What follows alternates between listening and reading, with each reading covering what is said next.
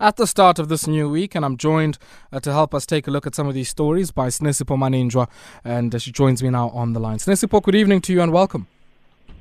Evening, Aya. It's been a young minute. It has. The last time I spoke to you, I'd left you with some homework. I'd asked you, you'd spoken about Winston Churchill and not wasting a crisis and all manner of other things. And the president, I guess, disrupted our chat last week, Monday. But tell me now, do you have the answer for me? Where was Winston Churchill arrested? I actually don't. I actually forgot. And it was 2 weeks ago. It was 2 weeks ago that the last time we So I think what we're going to do... we need to do this. No, we need to get you. We need to get you, and because you have very deep pockets, I'm sure. We need to get you to sponsor a competition for all of the youngsters that are starting from home now to go and dig this up and try and find it for us, or even, I guess, a nice prize for one of our listeners who might guess that right. But let's move swiftly along, Sinesipho here.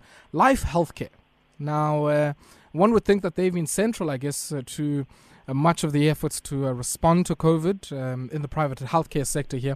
But it seems they've taken quite a beating here and even come out with a number here of 240 million rand of foregone revenue on the back of delays to some elective surgeries that they had planned to do. So I think what COVID has exposed is the not so glamorous life of private healthcare. I think Life Healthcare, Medcare, as well as the guys at Mediclinic have been exposed in terms of how susceptible they are to economic movements. Traditionally, you would expect healthcare is an essential service, that they would thrive in a pandemic, but that's not been the case. A lot of it has to do with the fact that because of COVID and the sheer contagiousness of the disease, a lot of people have been postponing surgery. Myself included, I was supposed to do dental work. I decided to, after COVID, I don't want to be anywhere near sick people. I don't want to be. So a lot. It's not like Grey's Anatomy where you have like every surgery is life threatening, unless it's pretty much.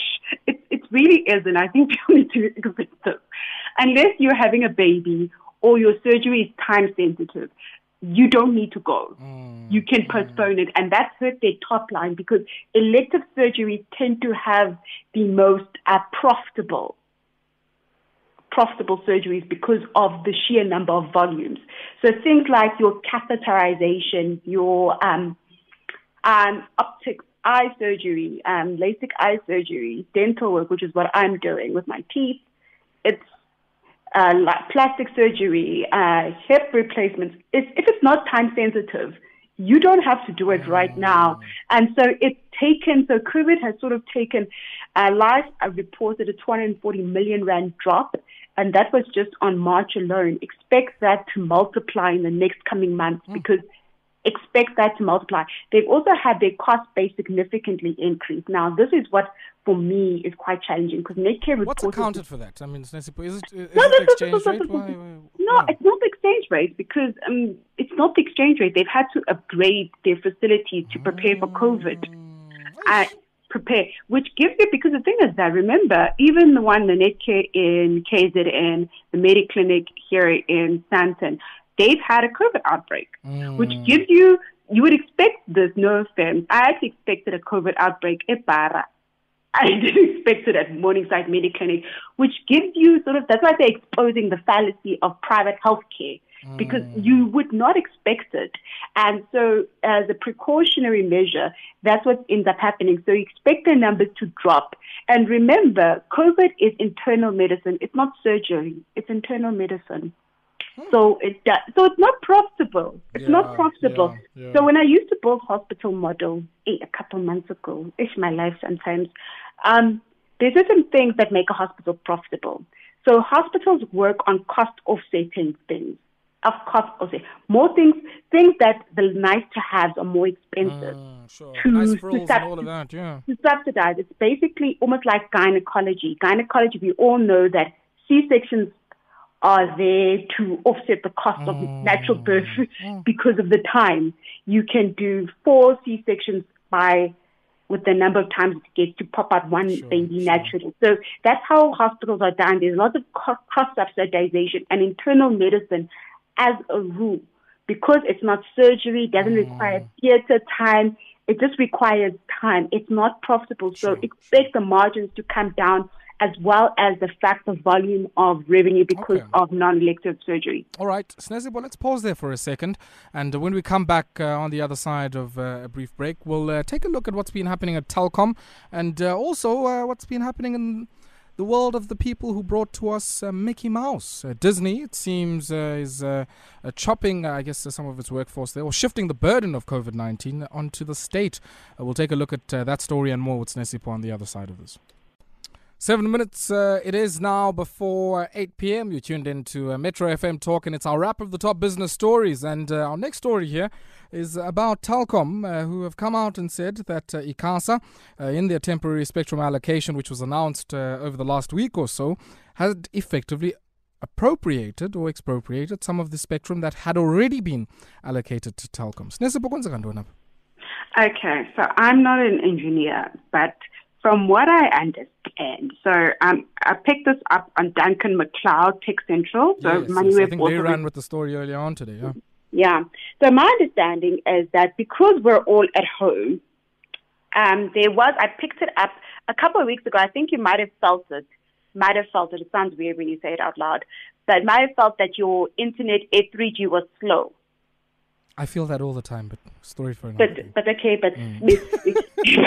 okay, and that was because of this just a sheer amount of people. So it was during the week where Microsoft Teams was crashing, Zoom was showing me flames as those of us who are working from home.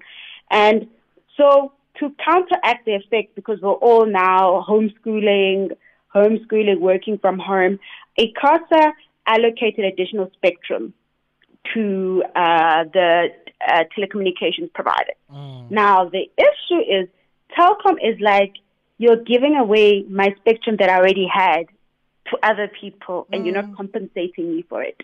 In the most simplest terms, that is what I understood. So you're taking away with one hand what you gave with the other, basically. Yes, they say that you can't say you're giving me additional. I already own this. Why are you giving it to other people? So they've reported to Icasa, and they're hoping to get rectified, because what has also happened to the telecos is that it has been great for them, because their usage, I think MTN reported that their 3G usage had gone up by 40% if we compare 2019 versus 2020, which is not surprising because we're all at home. We're all at home. So they're making more money, and they needed the additional spectrum allocation. The fairness of taking another, though, I think we're going to see post the legal proceedings of Telkom. I'm curious to find out if this is actually true. And if it's true, how does Icasa compensate Telkom for this? Because when you get allocated, you pay for it. It's not free. It's not for mahala. This thing costs money. So I wanted to understand that for me. But I do agree in principle with the fact that the additional spectrum needed to be released, because I, for one, was getting dropped calls. Regularly. No, definitely. I was being a bit flippant earlier on, but yes, I think many people who have had to overly rely on the internet for meetings, for just connecting with kith and kin, would certainly share that sentiment, that there's been, yes, a lot of drop calls, lower latency speeds and everything else. And I guess the other big question here is, how will Icasa respond? It seems they've been taking a wait-and-see approach, and this allocation is set to lapse on the 30th of November, so quite a few more months left here for Telkom to still, exercise whatever options are open to them. They've got to, because the thing is that I think we've all accepted that this lockdown, we're going to be at this for a while. I think we've all accepted we're going to. And I think with that being said, we need to look at the fact that a good percentage of the workforce is going to be working remotely, and they need the resource. Now, the question is that, for me, and this is just a principal factor, I consider communication as a utility, and it should be priced as such. The fact that there are people who aren't able to work fully from home, like the fact that the University of Fort Hare, they were like, abakwazi in the online learning because students don't have access. I use my access. Yeah, On a principle basis, for me, I consider communication. You know what Maslow's hierarchy of needs? Wi-Fi, electricity, water. For me, it's a utility, and it should be treated as such. Should be a human right soon enough. I mean, it's a human right. It's the ability. I view it that way. So therefore, I think we need to get again. I see Telkom and Vodacom, MTN fighting, but we need to go back to a principal issue of this is a utility, and it should be priced as such. I was checking my gig usage. I used about 150 gigs this week, but I have uncapped Wi-Fi. If I were to pay for it on 3G, I don't even want to count the thousands. I don't even want to count the thousands because I'm not spending that. But I'm just talking about and that's because quite simply people were thinking I'm Netflixing. No, it's because I'm on video conferences from 8 to 1 p.m. On a daily basis. And as Sinesipho, that might be a very significant feature of life because, if you think about the epidemiological trend of this COVID-19, we might find ourselves in successive lockdowns in the near future, and this kind of work might become a bit more entrenched, least of all in sectors like yours, where I guess there's a greater prospect than if you were working in the retail sector. I want us to quickly just take a look. We are shortly running out of time. Just Disney. They've stopped paying 100,000 workers here, and the cuts mean about 500 million a month in savings for the big giant. But it seems, I guess, much of the burden is also going to be shouldered by authorities in the United States and in places like France as well. Okay, so we're going to wrap this up quite quickly.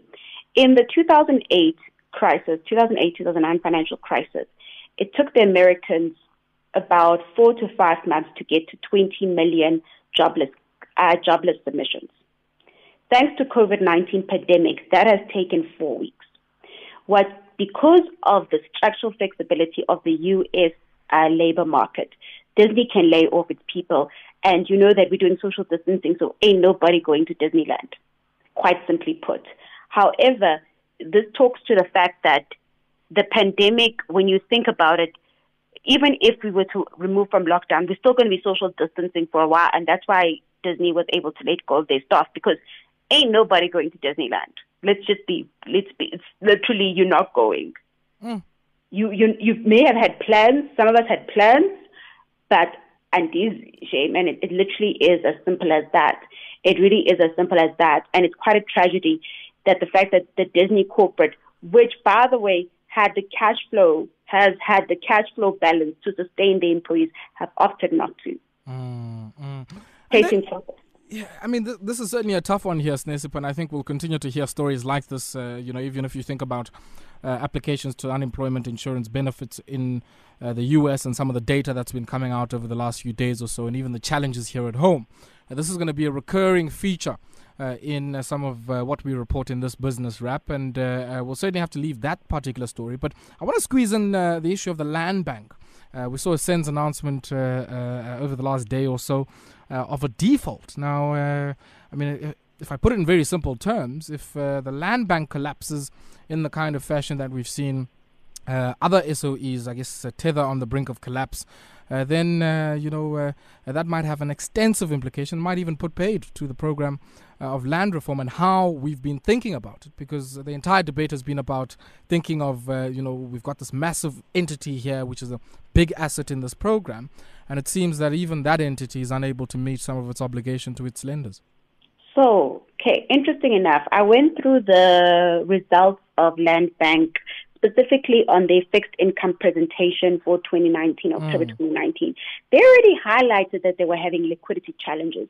And the liquidity challenges were caused by the overextension of the drought, and also the fact that their non-performing loans had gone up by 1 billion. So they were already showing liquidity challenges around last year, and simply because of the simple fact that farmers they've had to roll over a lot of their terms. I think when we think of land reform, I think we need to move away from commercial. When we think land reform, we need to not look at it purely from the lens of commercial farming, because the guys in default are the commercial farmers. Let's not lie to each other. It's not just the little people. No, everybody. Let's pause there, because I think there's an issue worth exploring. Yes, the reality has been that the land bank historically has funded large commercial farmers.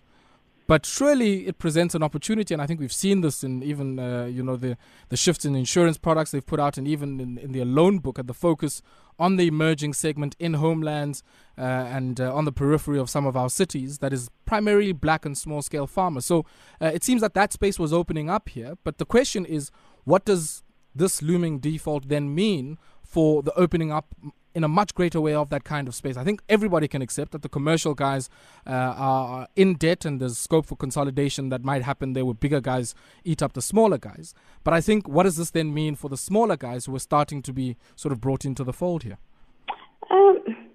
Okay, so I'm gonna apply this with two hats on. In normal principles of commercial banking, the smaller guys would get expropriated because of failure to hold up their bargain. Although the terms of the land bank are quite favorable, we have to follow due process. But because the land bank is also a developmental institution, this is the second hat. I think there needs to be a rethink in terms of what can you possibly do, because the truth be told is that we know that they need to play a role in land reform to support emerging farmers from the land reform program. However, we also need to think about the financial sustainability of the business that is the land bank in itself. Now, besides the land bank has gone through quite a bit of a corporate shakeup. I think long-serving CEO TP, he's one of my faves. Yes, he's at the IDC, and I think Ayanda Kanana is now the CEO of the bank. Yeah, so Ayanda has sort of walked into one of the most perfect storms. Because a lot of the reason why they are facing real liquidity challenges and they need to relook at where they are. It was tithering last year. And that was pre-COVID, pre-downgrade, pre-so many other things. Besides, and also one of the things that was announced, but I think it was the Department of Rural, I stand under correction. They did announce some of the interventions they would be looking to assist in food security. Obviously, that puts additional financial pressure on the land bank on an already tense situation. Now, what the announcement was... So wait, which announcement is this? Is Thoko Titiza's announcement of, I think it was just over R1 billion or so? Yes. Wasn't that supposed to come from the fiscus, rather, or from the it was a consolidated combination. budget? It was a combination, because a lot of them was to also to help them. It was from fiscus as also well as them to support emerging farmers. One of the things that they did say, Thoko did say, because I caught the presentation, was that she did say that it's not to be used to settle debt and that it's to be in the production of farming. Yes. That was the very key caveat. For me, I think that we need to relook at what's going on at Land Bank, and we need to take action, because for me, they were tithering last year. That was also one of the issues. And we know that the fiscus is preoccupied with COVID. And from a healthcare budget, we need to relook at a few things. And I get what you're saying, Aya, about Land Bank leading the restitution, leading the development, the case for emerging black farmers and smallholder farmers. But at the same time, they need to act responsibly within their capital adequacy range. Yeah. That is why they're in the mess they were in now. Indeed. And Sinesipho, we'll have to leave it there, because I think the mess that they're in now is also a big function of their non-performing loans in their current book, which that's actually consists of larger players than maybe some of the smaller guys that have come through in the last few years. Then again, Aya, why are you like this? No, because we have to go on to some other people who are also battling and saying, as they knock on the door of government, that akomali, and that is the South African Airways, and it seems they are in somewhat of a pickle there. But Sinesipho, we'll have to leave it there, unfortunately. 7 minutes it is after 8 p.m. On the other side of this, we go into our Shop Stewards Corner and we catch up with the Black Pilots Association, and we get a clearer sense of what's happening at the national carrier. They asked for 10 billion rand, the business rescue practitioners, and the authorities said, asnayo.